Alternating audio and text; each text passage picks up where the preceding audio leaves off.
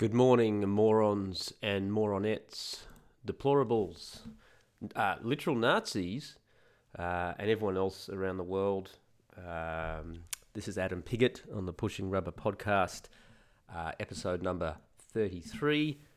My apologies for the 3-week lapse in podcasts. However, if you'd taken any notice, you would have known that I was travelling around Europe on a little holiday with the good wife, and I was not able to record on the road. Well, I might have been able to record on the road. No, I couldn't record, and I definitely couldn't upload, which was the reason for the break. But you know, we all need a break now and then. There was a good break for me. I also had a break from the internet for excuse me, some of that time, which was nice.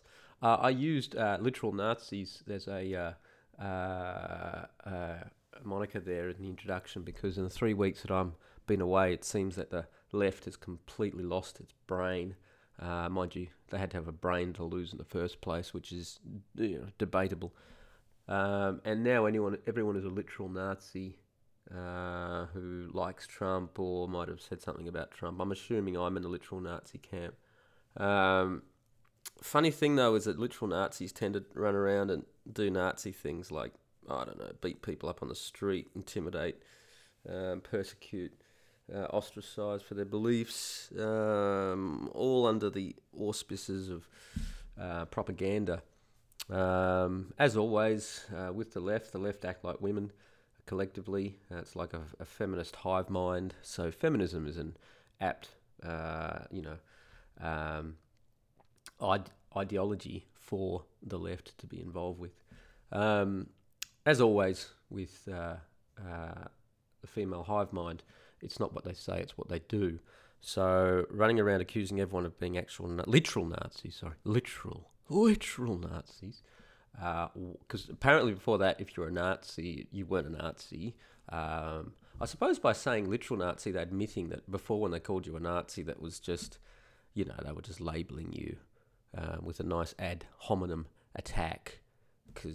But now when you're a literal Nazi, well, now you're really a Nazi. Before, when we said Nazi, well, we were just fucking with you. But now we mean it, you're a literal Nazi, which means that in a few weeks you're going to be a literal Nazi. And a few weeks after that, a literal Nazi. Maybe they'll progress to literal actual Nazi, a real life Nazi, a uniformed. I don't know what they're going to do. But as always, with the left, watch not what they say, but what they do.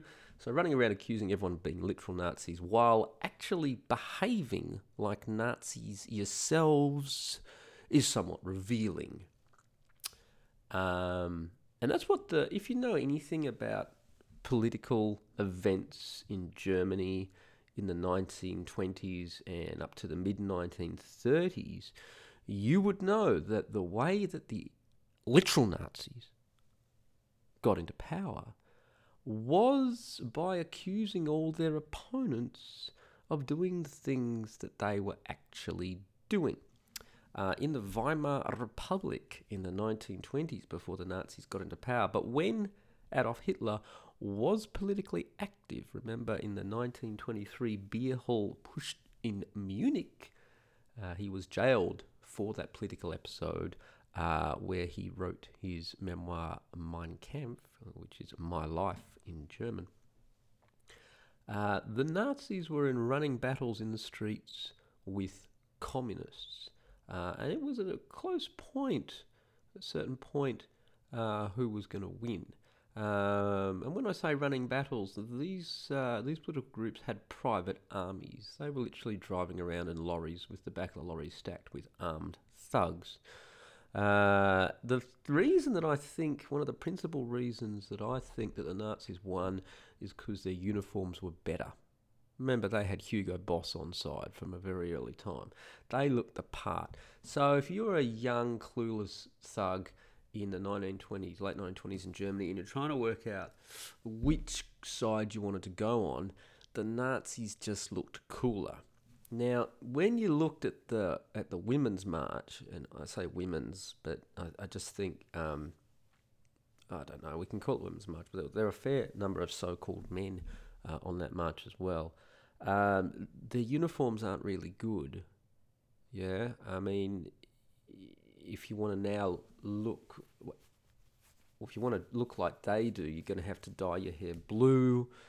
You're going to have to put piercings in various parts of your body, awful tattoos, particularly tribal tattoos for some reason. I don't know why that they don't go on about that being cultural appropriation. You're going to have to wear clothes that you've got from some Salvation Army style welfare store that are normally ill-fitting. On the women, at least, they have to be a couple of sizes too big, so they look like they're walking around in a bag. Or the opposite, they have to be exceedingly tight, no matter the obesity level of the person in question. It's just not a good uniform, is it? It's just not a good uniform. So I can't see the left doing well in the next 8 years in America on that basis alone.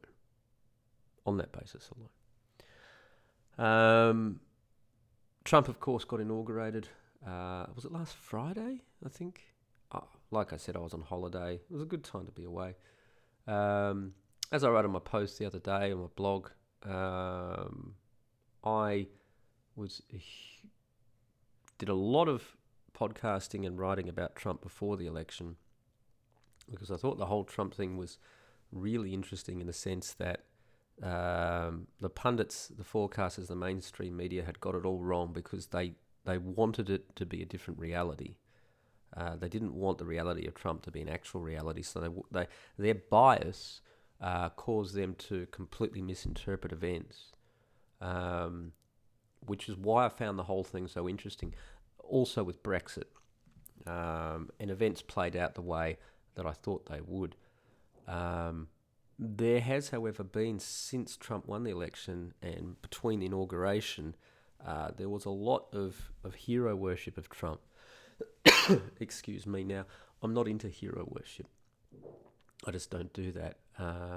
There are, of course, throughout human history, men and occasionally women who have demonstrated the supreme leadership skills, and they can make a real difference. In fact, I'll say that a civilization needs great leaders every couple of decades or so, just to hold it on track and repair the damage from the weak and ineffectual leaders that preceded them. So I have a lot of hope for Donald Trump, but the hero worship that was going on, it's particularly referenced to him as God Emperor. I just, look, I know with a lot of commentators it's tongue-in-cheek, but words are powerful things. That's why the left use them a lot.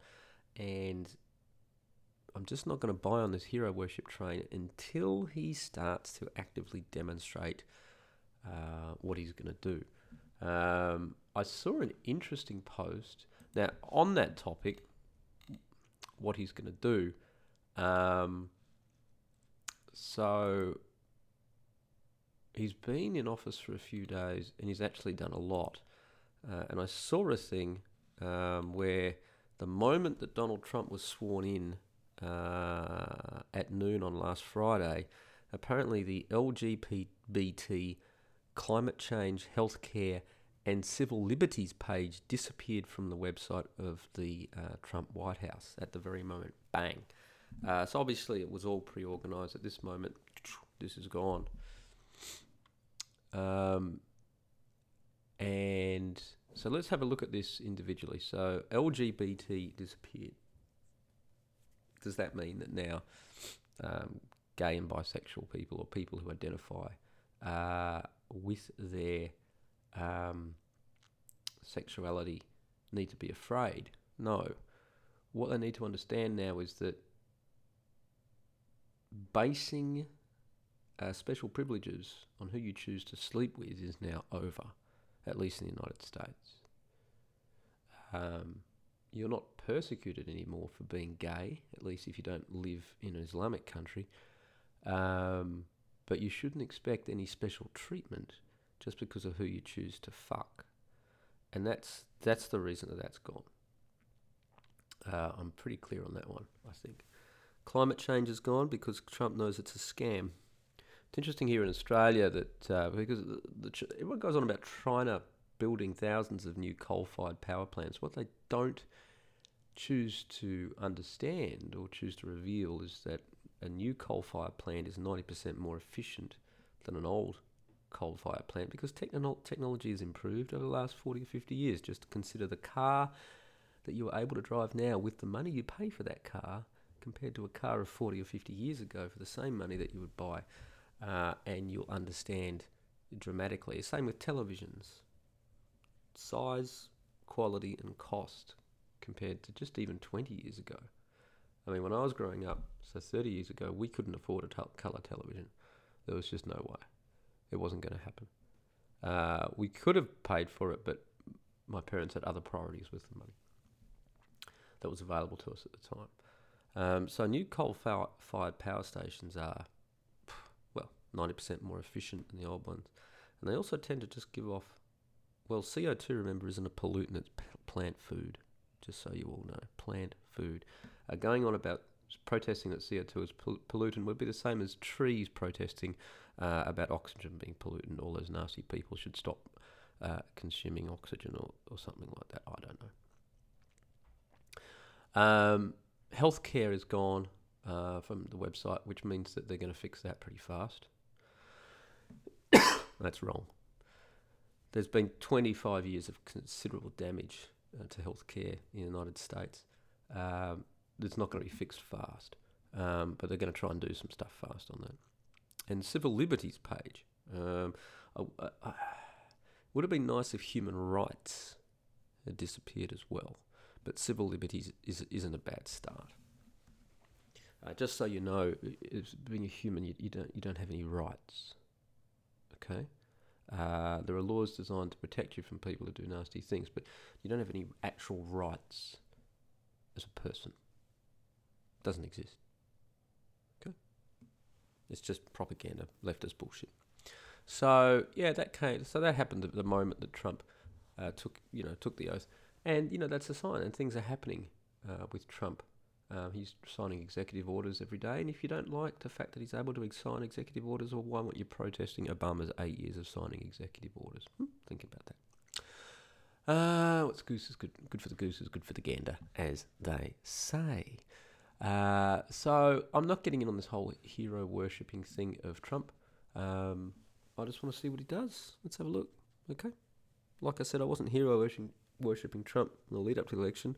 I was interested in the actual process and what was changing in the world before our eyes, if you had the brains to look for it and find out. On my trip itself, so we went to Italy. We spent a week up in Madonna di Campiglio, which is a ski resort in Italy in the Dolomites, close to where I lived, or just over the hill basically from where I lived. It's the next valley, but it's just a little bit more chicer than Val di Sole. Suits my style and that of the Good Wife a bit better. Stayed in a very lovely hotel. We went to Venice for 2 nights. For those of you who read my blog, you would have known I did a couple of posts about the restaurants and the food that we went to. My God, we ate well in Italy. My God. I mean, restaurants here in Australia, the Good Wife and I, the luxury that we afford ourselves is eating out. That's our interest. We like to eat well. We like to dine well, I should say. We like to drink fine wine. We like to eat great food, and we like to do it in an atmosphere that is convivial to the enjoyment of both. That is our hobby. We spend a certain amount of money a year on that hobby. Maybe your hobby is, I don't know, a powerboat, which is ski behind, and you spend, thousands and thousands and thousands of dollars each year on that hobby. Your hobby might be, I don't know, a nice car, Porsche or something like that. We don't have a nice car. We have a perfectly good Toyota Orion that we bought for cash 5 years ago, and secondhand, of course, had about 100,000 K on it, and it's got a full smicker. It's the dealer said to us, it's got all the fruit. That's their term for it. Of course, it's got all the fruit. I wanted the best car I could get for the money I could get. It's got the the engine and drivetrain of a Lexus, and 5 years of just fantastic driving. Drove it across Australia from Perth to Melbourne. Beautiful car. Do I get any looks driving it around? No. Just blends into the background. Would I like to have a Porsche? Sure. But our priorities for our money and what we enjoy are different. So that's what we enjoy. All I want to say is the restaurants of Australia, geez, wow, you're pretending. You really are pretending in comparison from what we saw, what we tasted in Italy. It's just another level. It's a completely other level. It's because they treat the raw produce that they get so well. The way I could sum it up is the cooking. I just had the word on the tip of my tongue and what I wanted to say then. Oh, don't you hate that when you've got like the word, it's there, and I'm doing a podcast. The podcast is about words. Well, I can't. It starts with C, the word I want to use, and I keep coming out with contemplate. That's not the word. Look, I've got jet lag. I fucking hate flying. All right? I fucking hate international travel now. 20 years ago, international travel was a pleasure. It was an adventure. It was a joy. And now it is just the pits. It is a nightmare. And I arrived 24 hours ago, literally. And it took me 24 hours of traveling. Just to give you an idea, if you haven't done any long traveling. So Amsterdam to Abu Dhabi, it's roughly 7 hours. 2 hours stopover in Abu Dhabi, which ended up being close to 3 by the time we got on for various reasons, which I'll talk about in a second. And then 13-hour flight from Abu Dhabi to Melbourne. Just a nightmare. And it doesn't matter. Look, I've done it on the pointy end of the plane. I've done it in the back of the plane. It doesn't matter what class you're travelling. It's shit. And it's shit because of how horrible they've made it now at every point along the way. It really is the pits. You're treated it as just a second-class citizen at nearly every point. And I've got to say, with all the flying that I've done, I've had enough. All right? I've really, really, really had enough of international travel. To the point where until the good wife and I leave Australia for greener pastures, which is on the agenda, until we do that, I just don't think I'm going to go overseas anymore unless there's a really good reason to do it. I've had enough. As far as I'm concerned, my next trip out of Australia will be a one-way ticket. I just can't do this anymore, and we're going to put ourselves in a location where flights, well, probably Europe, with short flights. I just can't handle it, and I just can't handle those of you who travel a lot will know exactly what I'm talking about. And listen, I haven't had the sincere privilege and pleasure of coming into the USA, which I've heard is an infinite times amount of everything worse than what we get everywhere else.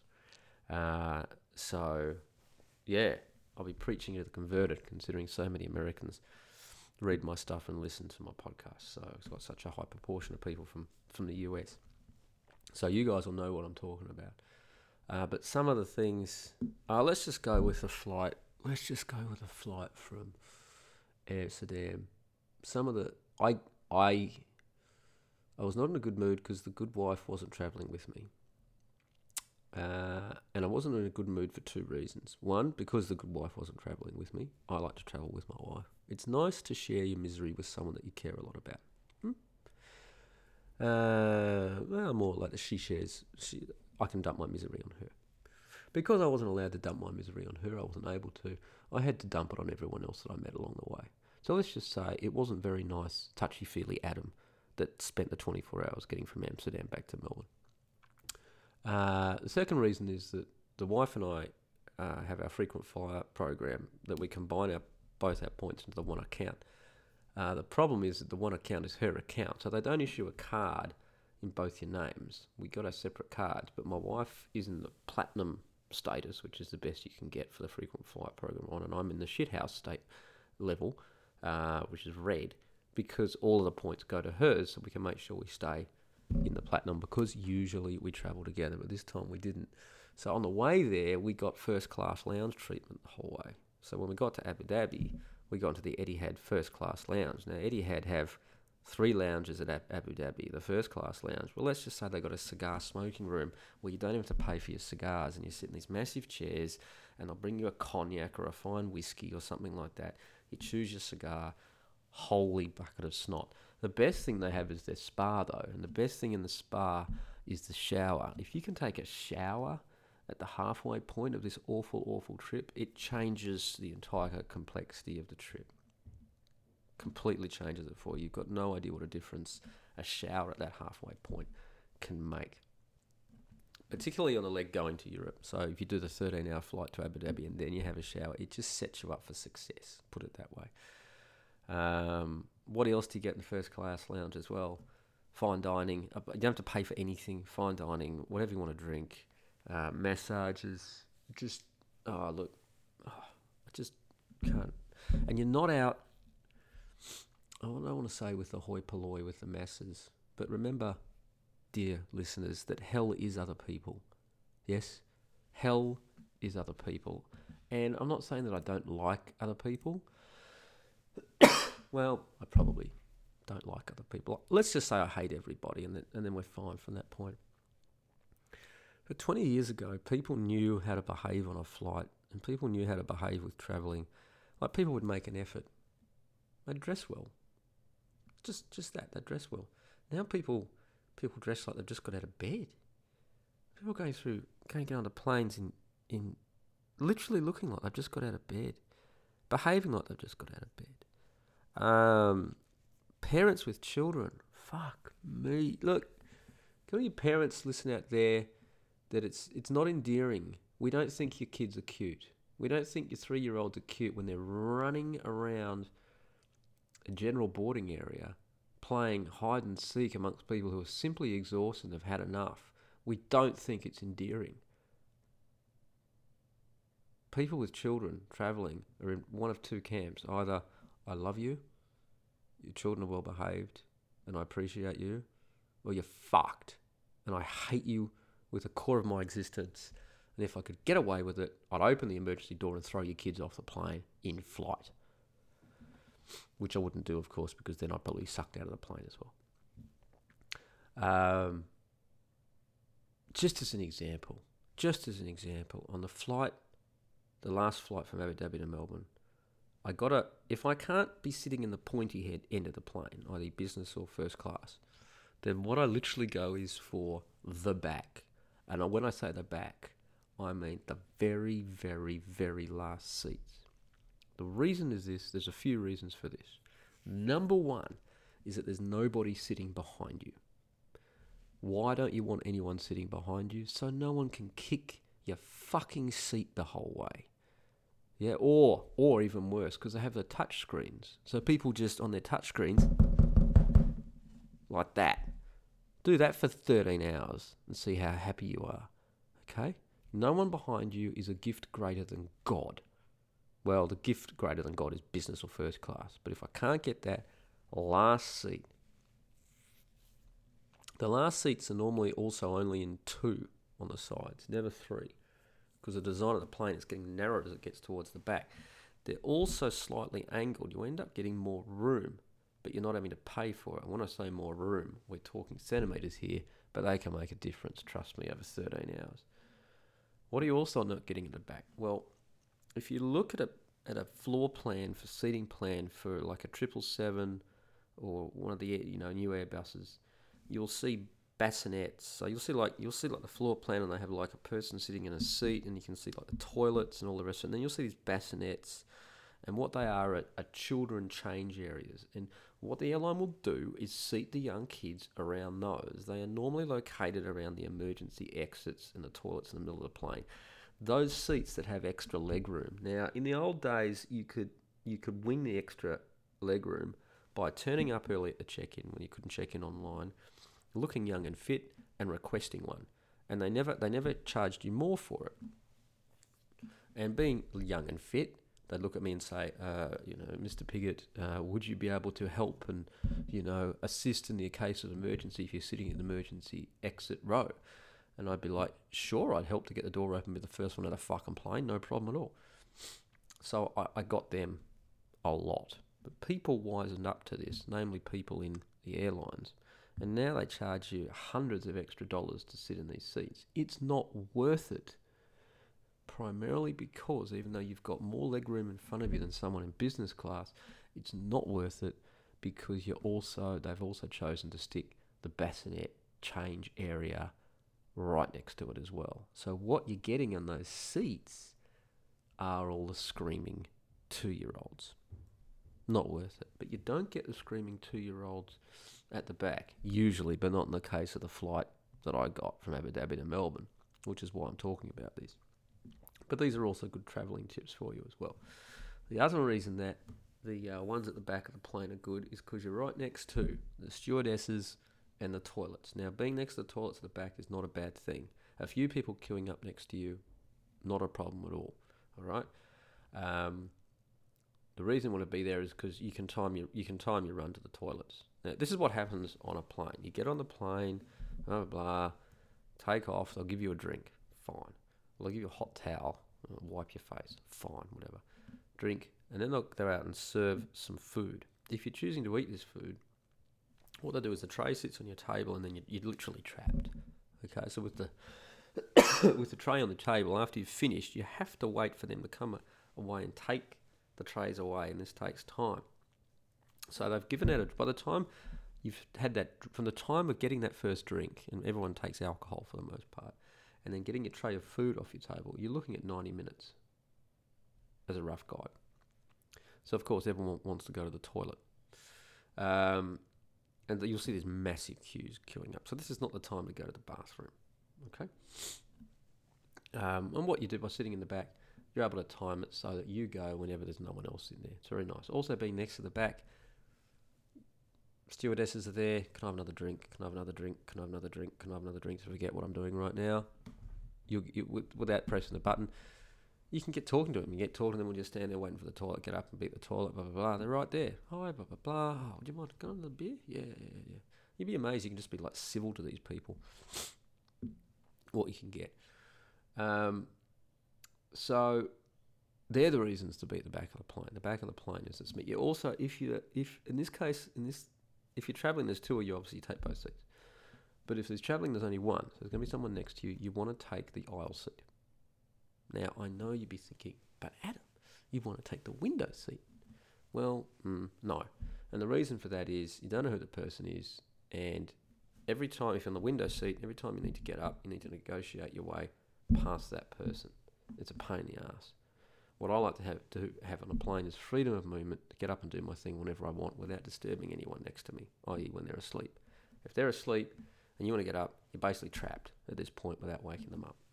Now you'd be saying, well, what about the problem of the person who's sitting in the window getting past you all the time? And the reaction to that is, I can't sleep on planes anyway, so I don't give a shit. So anyway, I sleep. That's back of the plane for me if I can't get in the pointy end in business or first. Right, so they stuck a kid at the back. I wasn't at the back. I booked the back. I was on the back. I got on, and I'm 2 rows from the back, so I pissed off immediately.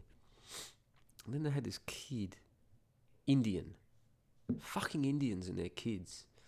It's like these cow herders, who have only been in Australia for 2 years and were literally living in third world poverty. They just don't give a fuck. They don't give a fuck. So there was this kid, and she had this scream. She had this scream that it got to a certain intensity where you thought that there's no way a human being could get any higher intensity from that level, and then she'd step it up a notch. It was on the one hand, it was very impressive. On the other hand, holy bucket of snot. My God, how awful was this? And the thing was, the kid, this female child, probably about 2.5, 3 years old maybe. They were sitting about 4 rows in front of me in the middle, and the kid would want some attention. And all the mother had to do, was give it a bit of attention at that starting point, and then we were all good. We were all fine. But no, just ignored the kid. And then it was off. And then there was nothing. There was nothing they could do. This happened 4 or 5 times. I swear. Anyway, it was Adam in a very bad mood that left Amsterdam. And I went through the security thing, and this is where things started to go downhill for me. They made me go through, so I go through the security thing where you put your bags through. And look, I don't wear a belt when I'm flying. I've got all my stuff in my bag, phone, wallet, keys, coins, everything.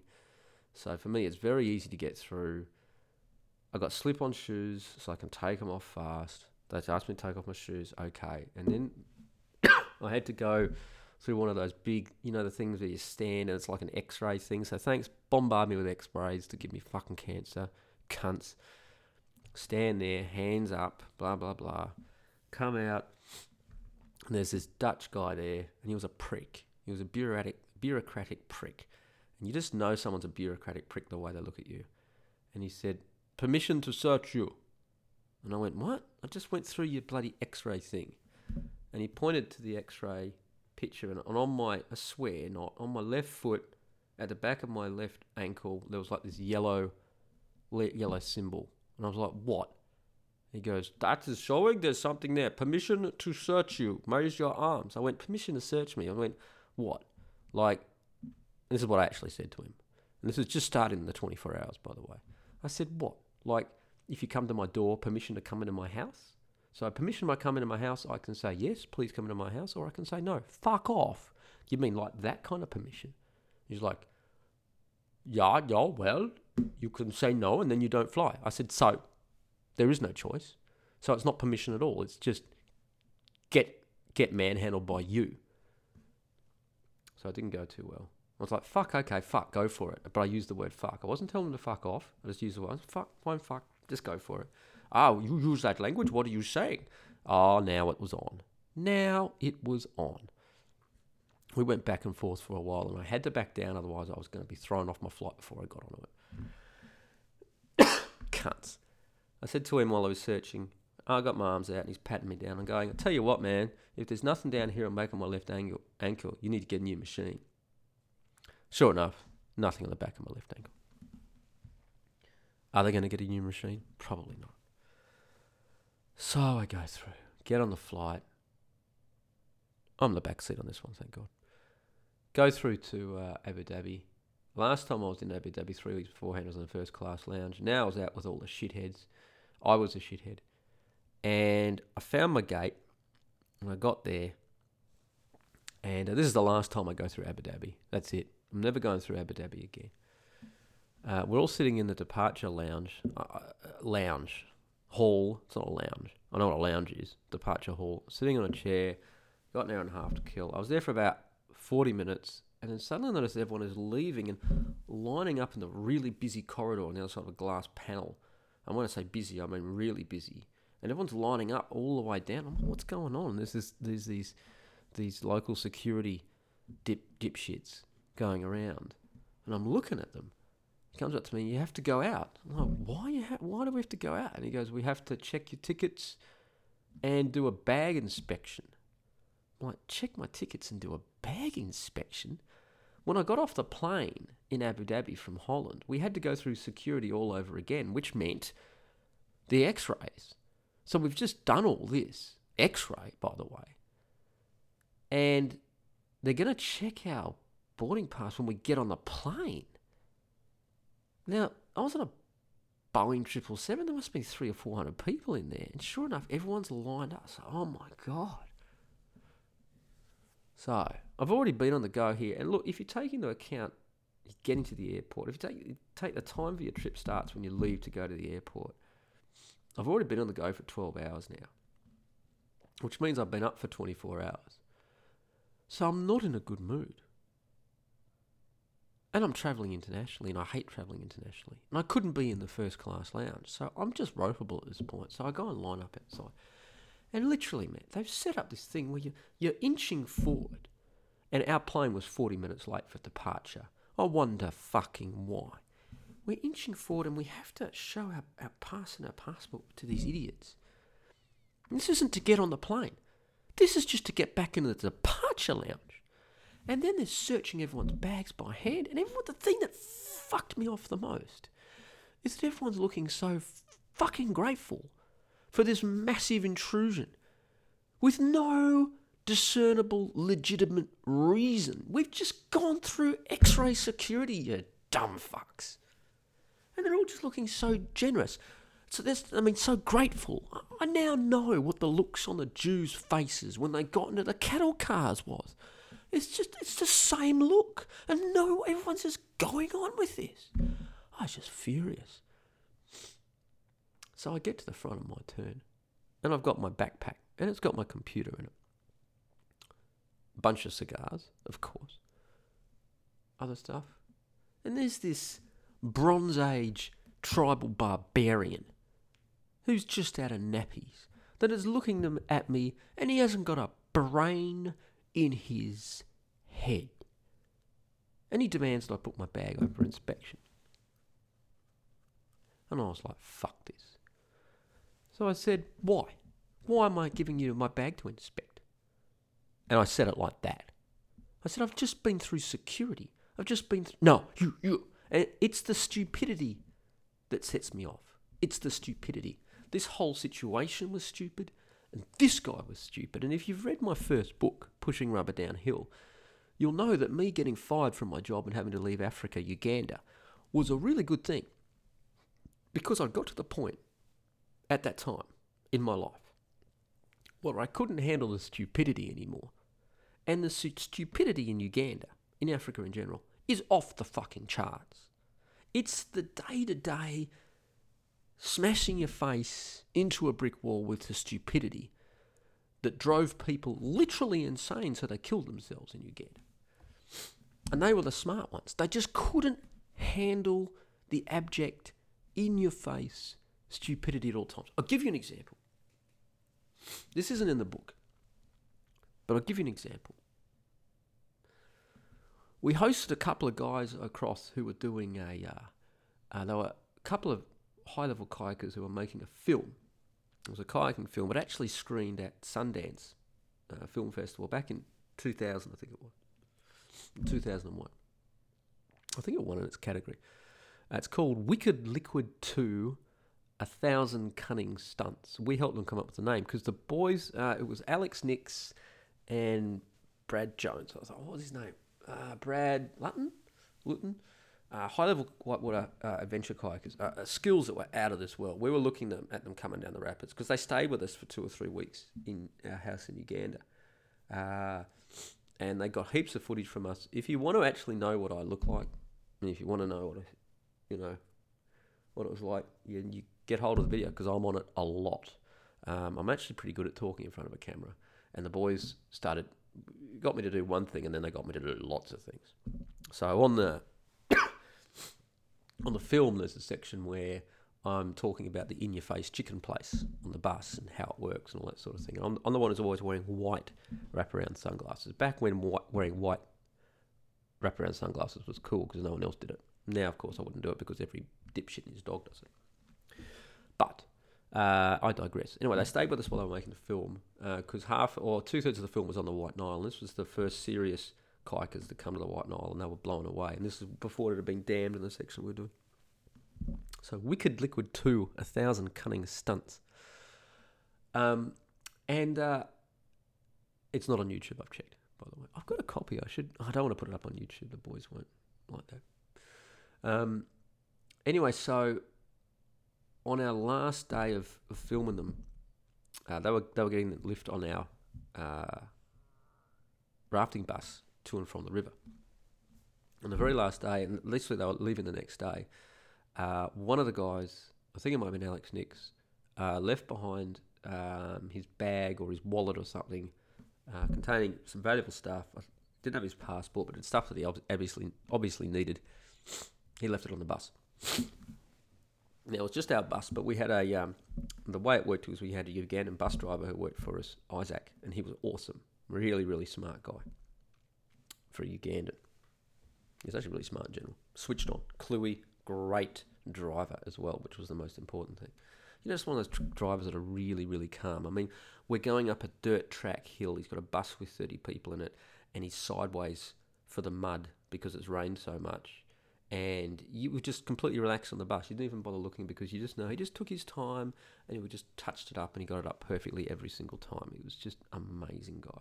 But anyway, he would kick the bus. He would take the bus away every night, get it refueled, and it would keep it in this lot at this petrol station in the middle of Kampala, which was open 24 hours a day.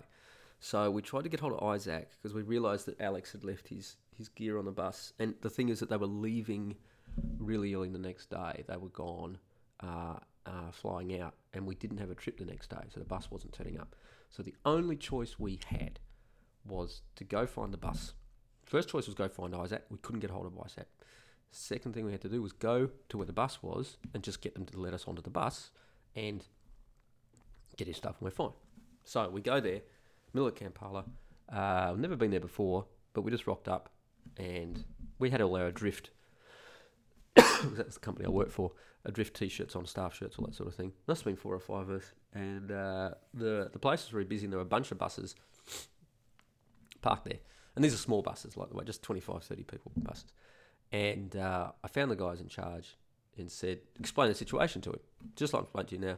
We've left some stuff on the bus. We need it. Isaac is the driver. He said all the right things. It would have been like, oh yeah, man, no problem. I've got the keys. Yeah, just jump on. And all we wanted to do was jump on the bus, grab the stuff that was there, which was obviously ours because he had his identification in it. So if you were like a bit worried, it'd be like, oh, okay, man, can you just show me the ID with it when you find it and I can compare it? Yeah, no worries, man, at all. His response, no, Mazungu, you cannot do it. You come back tomorrow. That was it. It was just like, and of course, in the end we had to go pretty ballistic to get it. The only way in this situation, and this is why it annoyed you so much, as soon as that happened, as soon as they decided to just be complete cunts about it, the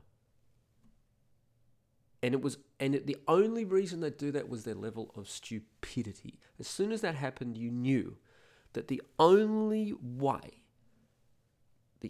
option left to you to deal with what was going on would be to dial the aggression up to 11. And that's it. That was your only option. And we all knew it. And it's just like this. And when you first got to Uganda, you'd take time. You'd dial it up step by step by step. You're just trying to be reasonable the whole time. Maybe and getting little threats, blah, blah, blah. By that stage, man, it was just like snap, 11. And then straight in his face. And it still took us 10 or 15 minutes of 11 on the aggression scale out of 10 to get where we needed to get. And we finally got where we needed to get. And it was just like, man, why? Why do we have to do this? Why? And you got that every day, multiple times a day, that level of stupidity. And this is just one that stuck in my head for some reason. Just stuck in my head. And when we finally got Alex's gear, we were like driving through Kampala. And we're standing on the back, because it was a pickup truck with a tray, and we're standing on the back just mouthing abuse at everyone that we drove past. Just because all of us were collectively, the most 4 or 5 of us, we were just collectively so jacked off with the level of stupidity. So here I am, back to my story in Abu Dhabi at this departure lounge, and I'm in front of this eminently stupid camel fucker. And he's like, yeah, look in your bag. We must. I was just like, dude, I've just been through your security x-ray. What are you looking in my bag for? And when I say looking in my bag, they weren't even doing it right. Because, well, to give you they weren't doing it right. If they were looking for stuff, if we were dependent on this for our safety or anything like this, then you'd understand maybe. But this was just, we're going to look in your bags because we can. That's what it was. And they started to, so I said, no. I said, you're not going to do it. You've already been in it. He's like, and then you will stand over there and wait. I went, no, I'm not. I'm going to go sit over here in this lounge, in this departure lounge, departure hall, and then I'm going to get on my plane. Or what do you want me to do? Be here stuck in the airport with you forever? I mean, really? No one around me, the people lining up, they just didn't care. They just didn't care. They were just, they just wanted their bags to be searched so they could just get through, do it, and then get on the plane. And then, because the whole thing is so awful, we have to do an anal intrusion cavity search. And everyone, you know what? They would have done it. They would have done it. They wouldn't have cared. They wouldn't have cared. We have to take blood samples from them. Yeah, they would have done it. They wouldn't have cared. Because they're all just fucking sheep. So we get in this argument. And I'm just not backing down. Just not backing down. I wasn't yelling, but I wasn't nice. Talking to you how I'm talking now, I was not nice. And then they said to me that it was the Australian government that demanded this. I was like, what? I've flown to Australia so many times. I've flown in from Singapore. We didn't have to do this. I've flown in from Hong Kong. We didn't have to do this. I've flown in from Indonesia. We didn't have to do this. But now we need to do this. Lies. Eventually it got to the point. So I just, all right, fine, look at my bag. So I literally just unzipped one compartment of a 3-compartment backpack. Opened it, went, there you go, you happy? And I shut it and I walked off. So much for your bag search. Just unbelievable. The flight, of course, was miserable for numerous reasons. And I was just a cunt to everyone along the way. I was. And I disliked myself for being that way. But it's so awful now, international travel. It's just so awful. I swear another thing too I discovered was that in the departure lounges, you really noticed how fat Australians have got. In the departure lounge in Amsterdam, we were going to Abu Dhabi. It wasn't an Australian flight, because in Abu Dhabi you can branch off into many, many, many, many different places to go to. We got to the departure hall in Abu Dhabi when we were finally let back down to sit down again after all of the rigmarole. Well, when I was there before, and the amount of fat people is just mind-boggling. This is not happening in Europe like this. I was in Italy. There's no fat people in Italy. I was in Europe. I was in Holland. There's no fat people there. They all take care of themselves. I'm talking about, like, not that you're big-boned, just that you're a slob and you eat too much and you eat all the time, stuffing their faces. The departure hall was full of people just stuffing their faces with shit. It's just ugly. It's unattractive.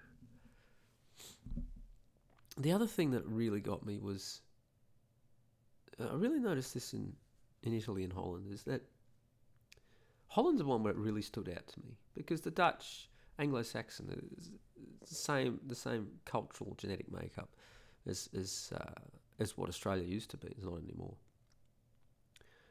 And you go into, let's say you go to get fuel at a gas station, or whatever you call it. We call it a petrol station in Australia, but considering most of my listeners are from North America, you won't know what the hell I'm talking about. You go to get fuel for your car. Did it in Holland. Dutch person. When I say Dutch person, I mean traditional Anglo-Saxon Dutch person. Go into a pharmacy, Dutch person. Any service staff in a restaurant of any grade quality, all Dutch people. Go into any shop, it's a Dutch person. Bureaucrats, Dutch people, for good or ill. It was Holland, and it was staffed with Dutch people. Bus driver, Dutch person. Taxi driver, Dutch person. Train drivers, Dutch person. Any fucking drivers, Dutch people. It's not that way in Australia anymore. Your taxi driver will wear a turban. I'll put money on it. At a gas station. They're from Pakistan. Every single one of them. Corner store. They'll be from China. On and on it goes. It's like there's no Anglo-Saxons working. Bus drivers. No Anglo-Saxons there anymore. The only ones drivers in Australia that are Anglo-Saxons are train drivers. And they're completely Anglo-Saxon. There's not one darkie amongst them. Why not? Because their average salary is on $150,000 a year because of the massive power the train transport union has in Australia. You don't think they're going to give away those high-powering jobs to some scumbag immigrants now, do you? Oh, no. Oh, no. Pharmacies. Asian of some type. Restaurants, depends on the level of restaurant that's serving stuff. But if you go into an average restaurant serving stuff, it will be from India or Pakistan or somewhere like that. Some shithole. McDonald's used to be a rite of passage for Australian teenagers as their first job. McDonald's was my first main job in my life, and I've got no shame in saying that. Taught me a lot of good work ethoses and qualities to have. But these days, no. They'll all be from some immigrant fucking country. So the whole point is that what struck me in Holland, really struck me in Holland, it's the same in Italy, but it really struck me in Holland, because the Dutch are so alike, is how much Holland is Holland. You know, if I go to Holland, I want to see Dutch people. That's what I want to see. If I go to India, I want to see Indian people. I don't want to go into a gas station in India and find some Dutch person serving me, or some Australian, for Christ's sake. I'm in India, I want to see Indians. We come into Australia now, and you saw it in the boarding hall. That was the other thing you saw in the boarding hall. It's like I was getting the plane from Italy to Holland, and in the boarding hall, it was 95% Dutch and Italians. Fancy about that. Dutchies going home, Italians going to visit Holland. Me and my wife my wife's Dutch. Fucking hell. But the boarding hall in Abu Dhabi to come back to Australia, I don't know, we could have been waiting to have a town hall public meeting in some village in India. That's all I'll say. That's all I'll say. With a Contiki tour that had rocked up in town from Australia. That's what the departure hall looked like. That's it. Australia's not what it used to be. It's not Australia anymore.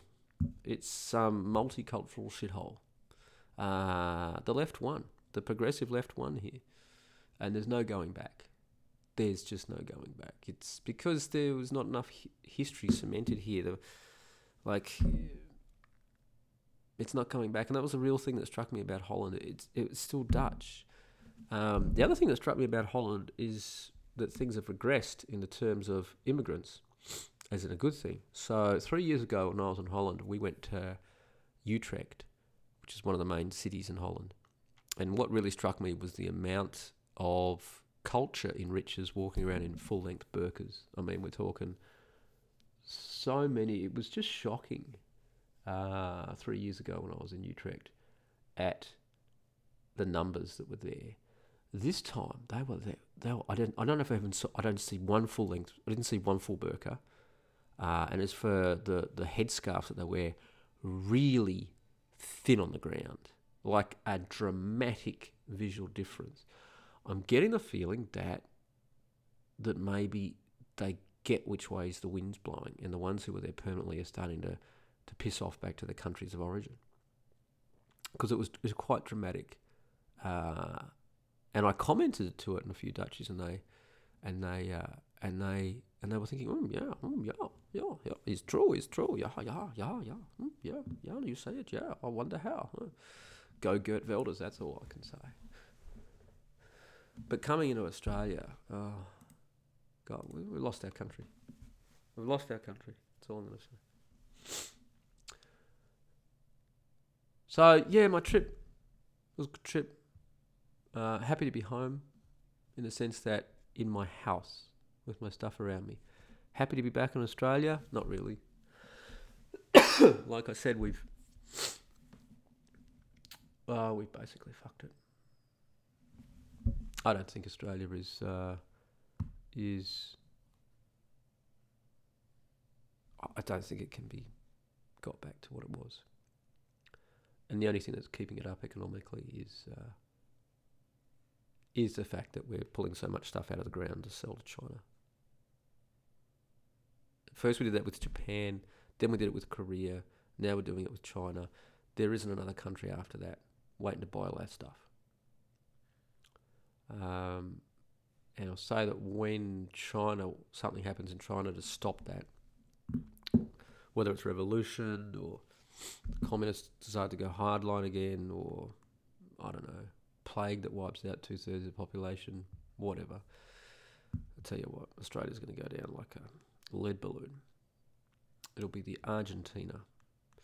And the regulations we have here, I was reading a thing the other day that to build a house, an average suburban house in Australia or in Melbourne, requires something like 500 different government regulations, which amount to over 75% of the cost of the dwelling. How about that? And the same article was talking about the most expensive real estate in the world ranked by cities. And out of the 20 most expensive cities, and what they did was they did cost of buying, average median household cost with median income. Sydney got number 2 in the world after Hong Kong. I think Melbourne got number 4. 8 Australian cities were in the top 20. It's all because of our regulations. We've fucked it. And the reason we've fucked it is we have had a so-called conservative right-wing government in power now for 4 years, and yet the amount of regulations not only have not decreased, they've gone up. So it's not only that the right, when they get in, don't dismantle the bullshit that has been put in by the left, they keep it ongoing. And 500 regulations, 500 different, a lot of those are environmental.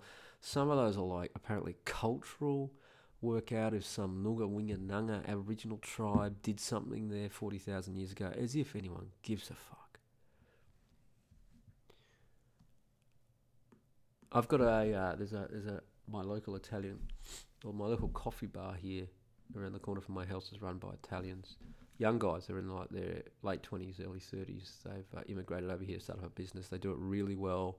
They've been trying to get a liquor license and when they just to be able to serve like prosecco and some aperitivi and that sort of thing in the afternoon. They've been trying to get it for 9 months. I get on really well with the owner. We actually go out with drinking beers with each other occasionally. There's less bureaucracy in Italy than in Melbourne. He actually paid, well, I won't say what he's paid so far, and how many times local council has knocked him back for one little, you didn't put a full stop at the end of a sentence and you've paid us $5,000 for this, but that's your fault, we didn't tell you, blah, blah, blah, do it again.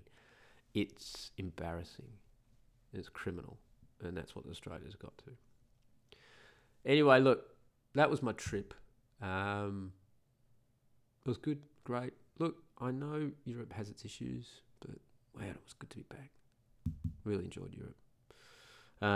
So, shout outs, Captain Capitalism, Aaron Cleary. He's got a cool video. I'm gonna link it at my blog actually, but it's called "Your Education Does Not Make You Smart," and it's. I'll talk about this in the post, but I'm gonna write a post about it. But I've been talking about the same stuff for a while now. How stupid people use university degrees as a substitute for intelligence, and particularly when you take into account that they'll pass anyone in universities these days, even if you don't speak the language that the course is being taught in. You know, I mean, it's like people who are tall don't go around making a big deal about the fact that they're tall. They're just tall. Yeah? The only people that make a big deal about being tall are the ones that are on the border of being short and medium height. Say 5'8" or 5'7" or something like that. They're the only ones who'll make an issue about being tall. Oh, no, I'm tall, man. They'll wear height things. And they'll go, no, man, I'm tall, man. I get chicks. I get tall.